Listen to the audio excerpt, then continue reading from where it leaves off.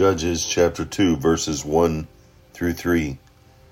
The angel of the Lord went up from Gilgal to Bochim and said, I brought you up out of Egypt and led you into the land that I swore to give to your forefathers.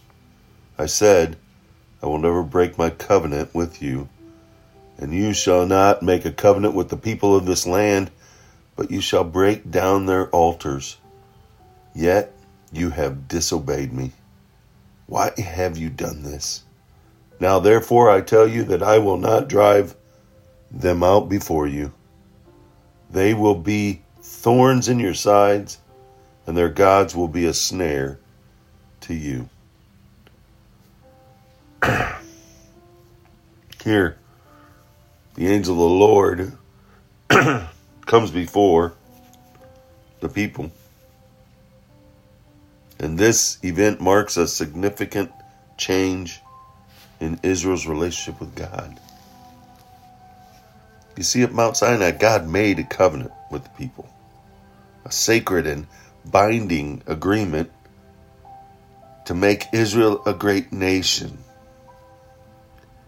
God's part was to make Israel that special nation, to protect them and to give them unique blessings for following him.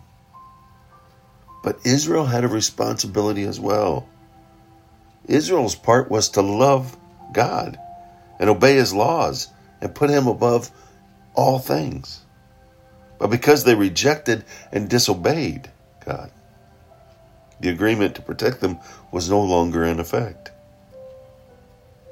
But God wasn't going to abandon his people. They would receive wonderful blessings if they asked God to forgive them and to sincerely follow him with their hearts.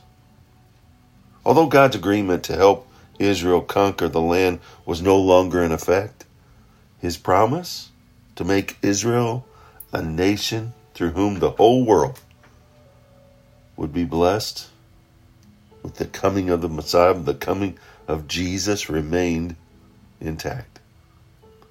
God still wanted the people of Israel to be a holy people, just as he wants us who have claimed Jesus as our Savior, just as he wants us to be holy. And sometimes he used opposition to bring the Israelites back to him, just as he warned them he would. Has that happened in your life? You know, too often we want God to fulfill his promises while we excuse ourselves from our responsibility. Before you claim God's promises, ask yourself, have I done my part? Have I made him holy? Have I placed him at the forefront and the only place of worship in my life? Have I placed no other gods before him? Have I given him of my time, my talent, and my treasures?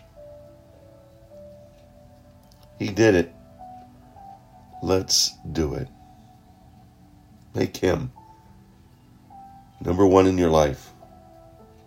And let others see that he is indeed number one in your life, so that they too can come to know him as their personal Lord and Savior.